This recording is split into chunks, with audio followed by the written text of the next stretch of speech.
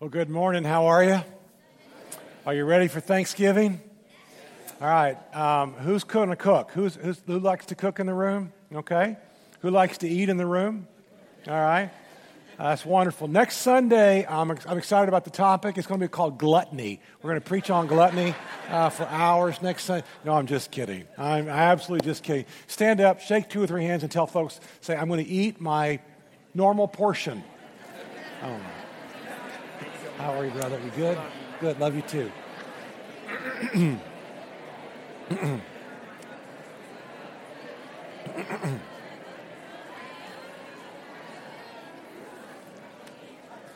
a cup of water.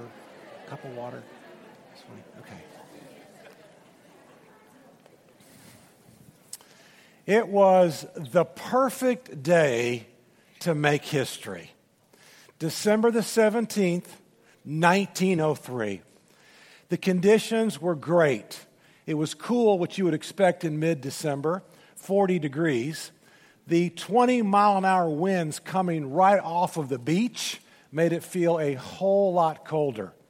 And 2 brothers had a dream, and they worked out of their bicycle shop in Dayton, Ohio for years.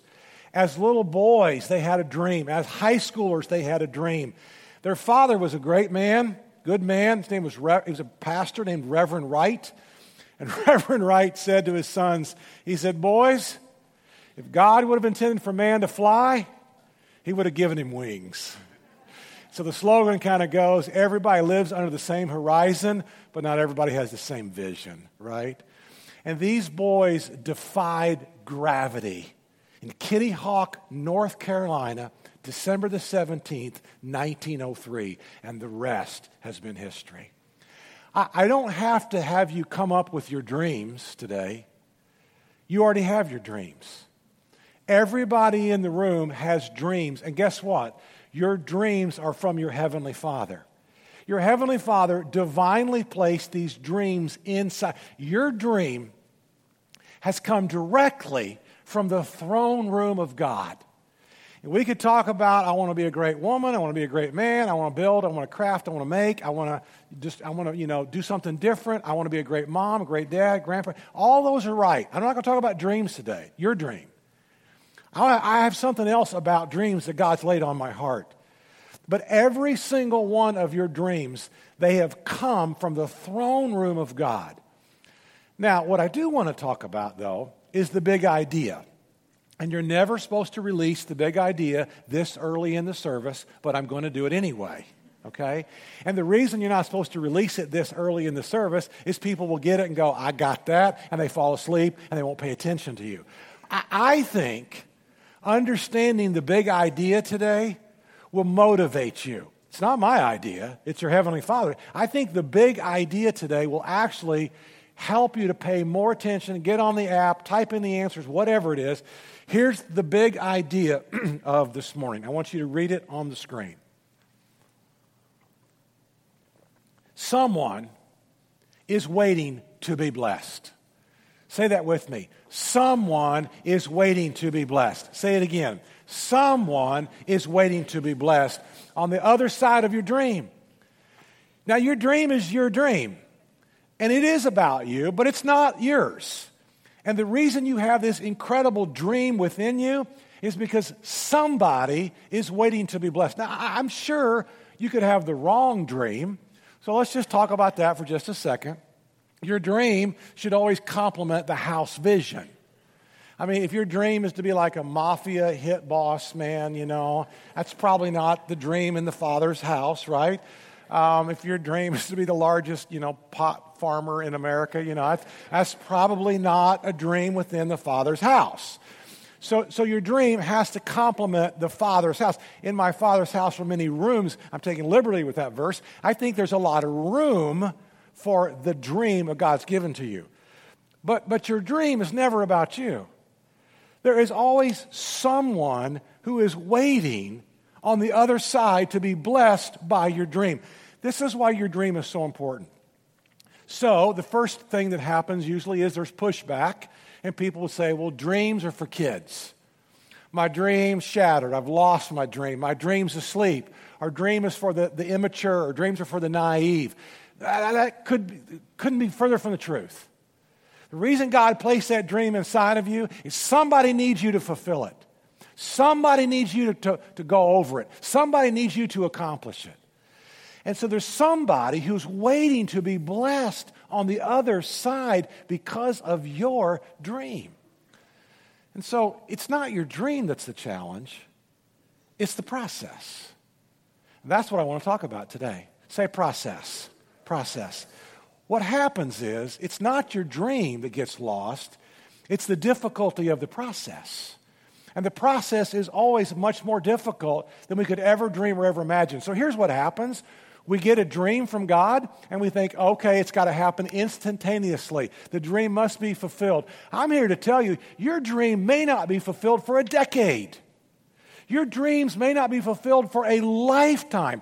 Joseph was 17 years old. And God comes to him with two different dreams. And at 17 years of age, he was not prepared to fulfill that dream. That dream would not reach its fruition for 13 more years. Until he was 30 years old, he would become and it was a process. Man, was it a process. Abraham was 75 years old when he got this dream. I love this. Had a man came into me, I preached in the chapel this morning, a man came up to me and he said, I'm 75. I'm still dreaming. Abraham got the dream from God that he would be the father of many nations at 75. It would be 25 more years before the child of the promise, Isaac, was born. And you talk about a process that Abraham went through. You talk about a process that Joseph went through. It's not your dream that I'm concerned about today. You already got it. You know it. It's your process. Say that with me again. It's my process. Say it again. It's my process. So you have a dream to become a cook, a chef, own your own restaurant, whatever it is. Again, there are a lot of you in this room that are really good cooks, but you've burnt the chicken, right? No, nobody's burnt chicken in this room, okay? How many of you in the room like grits? How many of you like grits? I'm from Memphis, okay, love grits. How many of you like grits that are overcooked? Oh, nobody likes grits that are overcooked. You throw them away, right? Even a good cook overcooks your grits. And so meal after meal after meal, it's the process of becoming a good chef. Maybe it's to be a mechanic. But every mechanic has broken spark plugs. Every mechanic has fixed and finished a water pump, and he looks on the workbench, and there's 3 little seals or 3 little rings over here that should have been put in that water pump about an hour ago, and he's got to start all over again. Does that happen to anybody in the room besides me? That's why I pay to get this done. I never will fix a water pump ever again in my life, ever. How about a plumber? Does anybody in the room want a plumber that's his first day on the job? He's never done any plumbing before in his life? How about a 28-year-old guy that just finished his residency? It's Thanksgiving weekend. All the heart surgeons want to take the Thursday off. And a guy who's never done heart surgery says, I got you covered. I'll do this. This week is mine. Anybody in the room want to sign up for heart surgery with a person who's never done it before? Where's your faith? Of course that's not about faith, is it? It's crazy. It's ludicrous. Nobody would do that. It's a process. Everybody goes through the process. And so I want to talk today about why this is important. And I want to make sure it's the house vision. It has to complement the house. It has to complement the king. It has to fit within the king's vision for your life. And I guarantee you, you already know your dream and your dreams. But I think people get lost in the process of fulfilling those dreams. So here's Joseph. It could be like a family reunion day. It's like Thanksgiving Day, and everybody's at the table, mom, dad, 11 brothers. And Joseph, has already got the coat of many colors. He's already, the spoiled brat. They know he doesn't have to go out in the heat and work. He's the narc. He goes out and tattletales on everybody. They don't like him to begin with. And so here Joseph says, during, pass the gravy, By the way, I had a dream. Nobody looks up. Nobody cares. And my dream was like stalks of grain. And like my stalk of grain rose higher than everybody else's stalk of grain. And they're going, oh, give me a break, brother, you know. And he doesn't get it. He keeps going, wearing the coat of many colors, getting all the food. And he says, by the way, I also had another dream. You want to hear my other dream? Nobody says yes. Well, I'm going to tell you anyway. Here's my other dream. My other dream was the sun and the moon and 11 stars. Now, Jacob knows exactly he's the sun, Mama is the moon, and the 11 stars are the other brothers around the table. The sun, the moon, the 11 stars, they all bowed down to me. Praise God, Jehovah, glory, hallelujah. I mean, and they're like, really? We're going to work for you? We're going to serve you? You think that at some point we're all going to, you are absolutely out of your mind. It was God's dream. It was God's vision at 17 years of age. But guess what happened the next 13 years of his life? Well, again, your dream has to support the house vision. Here's where we start with Joseph. He was thrown into a well. Now, you've all been thrown into a well. Divorce, a bankruptcy, a medical report that didn't go well, a car accident, a setback that you couldn't see was a setup. Everybody in the room's been thrown into a well. I didn't want to have to retire early. I didn't want to have to move. Everybody in the room's thrown into a well. So, when Joseph came to his brothers, they stripped him of his robe, the ornate robe he was wearing, and they took him and they threw him into the cistern. The cistern was empty and there was no water in it. That's the first one. So what happens in this very first one is you experience the presence of God. Your well gave you time alone. And you have to have time alone. To know that you know that you know that your dream is from your Heavenly Father. There's going to be a major setback that's really a set up. And in this setback, you are discovering the presence of God. And for you to ever fulfill your dream, you and God have got to get tight. You've got to spend time alone. And nobody else can help you. Nobody else can come to your aid. Nobody else can rescue you. You and you alone. You're going to spend time, whether you really want to or not, because you're in a well, you're in a hole, you're in a pit. You've just gone through a major tragedy of your life. And it's such a setback. But it's the process. It's the process. It's always the process. Well, secondly, what happened to Joseph was he was falsely accused. This is going to happen to you also. Then she told him this story. That Hebrew slave you brought to us came to me to make sport of me, but as soon as I screamed for help, he left his cloak beside me and ran out of the house. When his master heard the story his wife told him, saying, "This is how your slave treated me," he burned with anger. This is always learning how to overcome criticism. Part of the process of your dream is nobody sees it. Nobody else understands it. It's your dream. It's not your brother's. It's not your mother's. It's not your best friend. It's your dream. And you will be criticized because of your vision and because of your dream. Now, this was hard for me as a young pastor. I was 28 years old when I was a senior pastor in Memphis, Tennessee. Nobody should ever be a senior pastor until they're at least about 98 years old. But I had 4 old men in this church. 4 of the meanest old men who ever got to go to heaven were in my church. They were mean. And I'm not kidding you. No matter what it was, I didn't preach long enough or hard enough, or I used too much scripture or not enough scripture, or too many stories or not enough stories. Whatever I was for, they were against. They were the 4 mean. And the elders of that church saved me.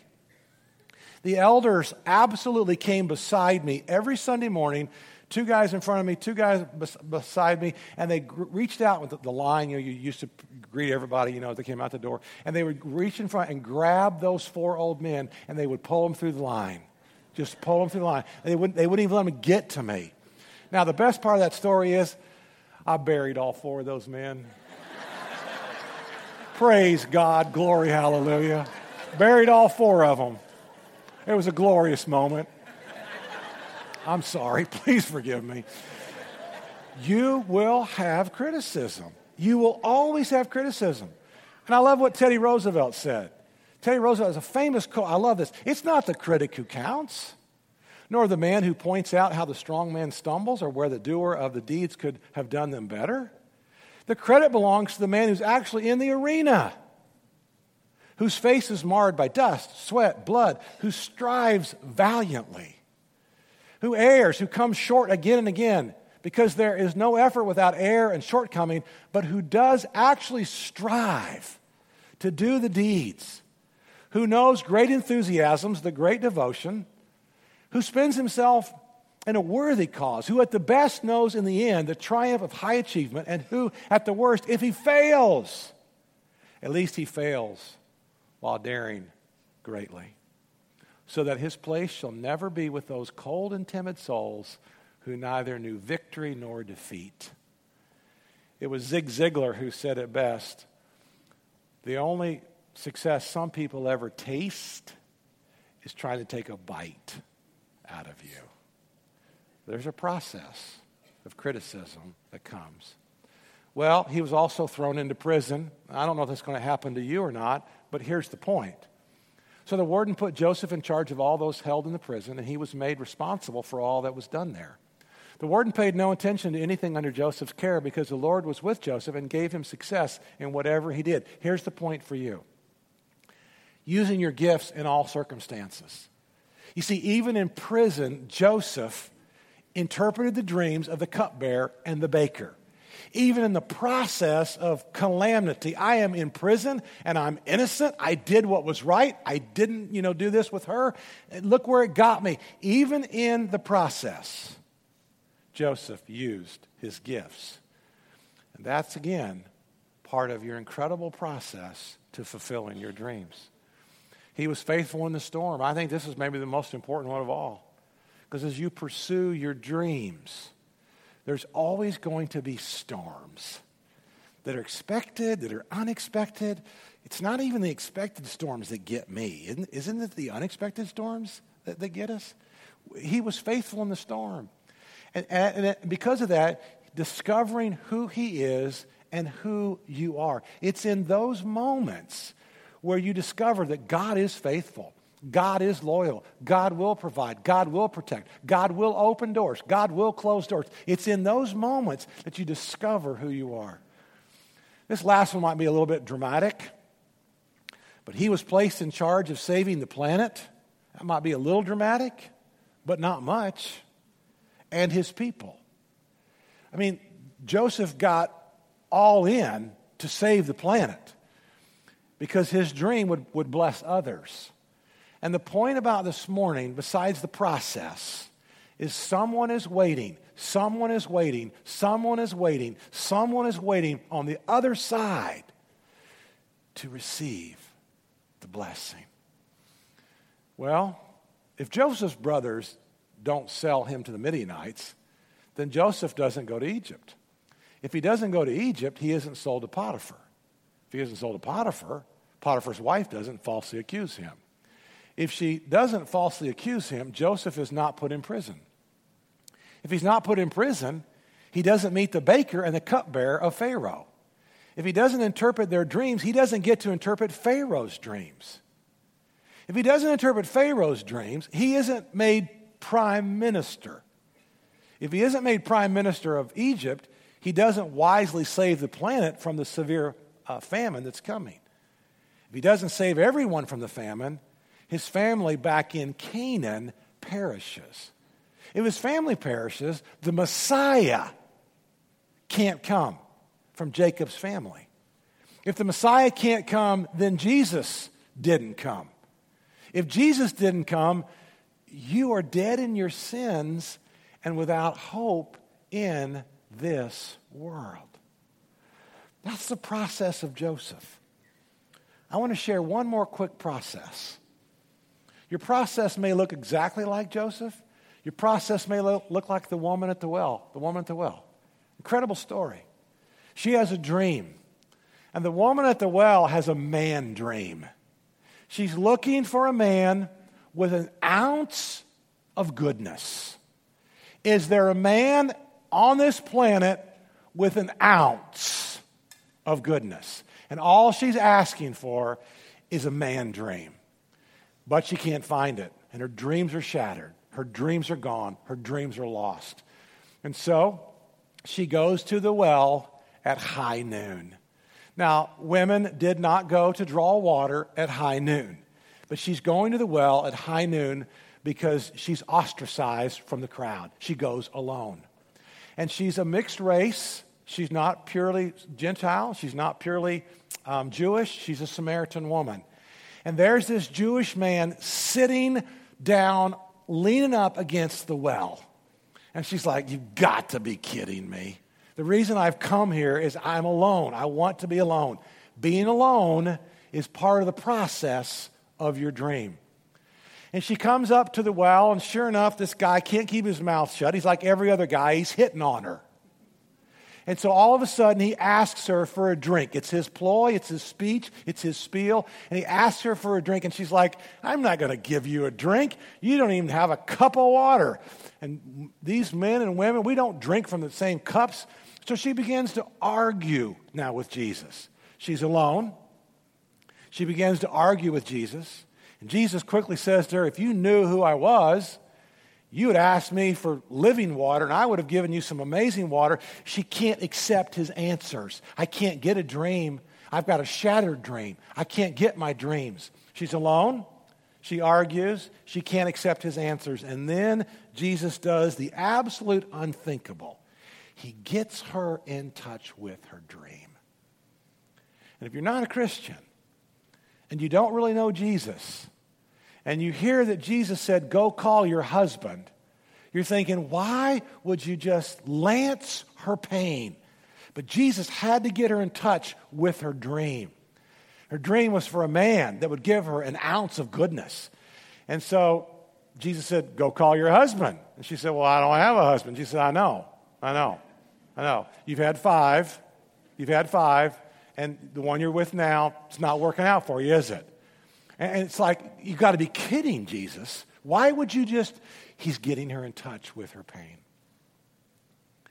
And then after this lengthy dialogue of doctrine and theology, and she tries to get Jesus confused, which nobody ever could confuse Jesus, she runs into town.